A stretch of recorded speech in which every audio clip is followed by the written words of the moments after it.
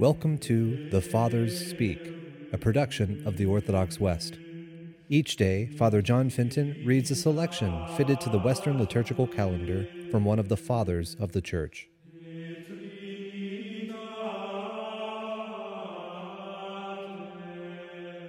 On this, the fourth Sunday in Lent, let us listen to a portion of a homily by our Father among the Saints, Augustine.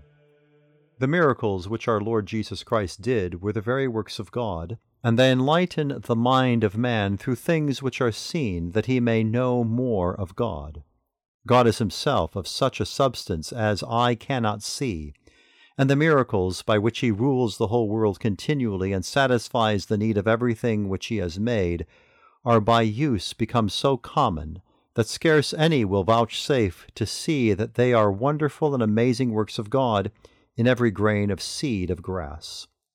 According to his mercy, he kept some works to be done in their due season, but out of the common course and order of nature, that men might see them and be astonished, not because they are greater, but because they are rarer than those which they lightly esteem, since they see them day by day.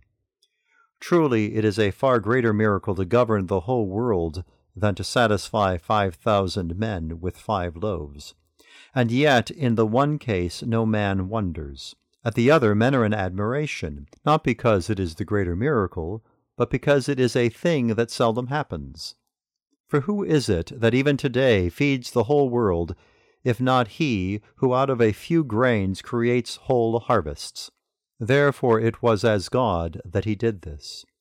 For he who makes the harvest of the sowing is he who multiplied the 5 loaves in his hands. The power indeed was in the hands of Christ. But these 5 loaves were as seeds, not indeed committed to the earth, but multiplied by him who made the earth.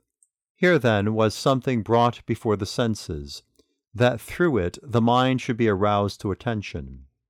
There is something exhibited to the eyes, that upon it the understanding should be exercised, so that we might be led to wonder at the invisible God by means of his visible works, and being lifted up to faith, and cleansed by faith, we might desire to behold even that invisible thing himself, whom, though invisible, we came to know by the things that can be seen.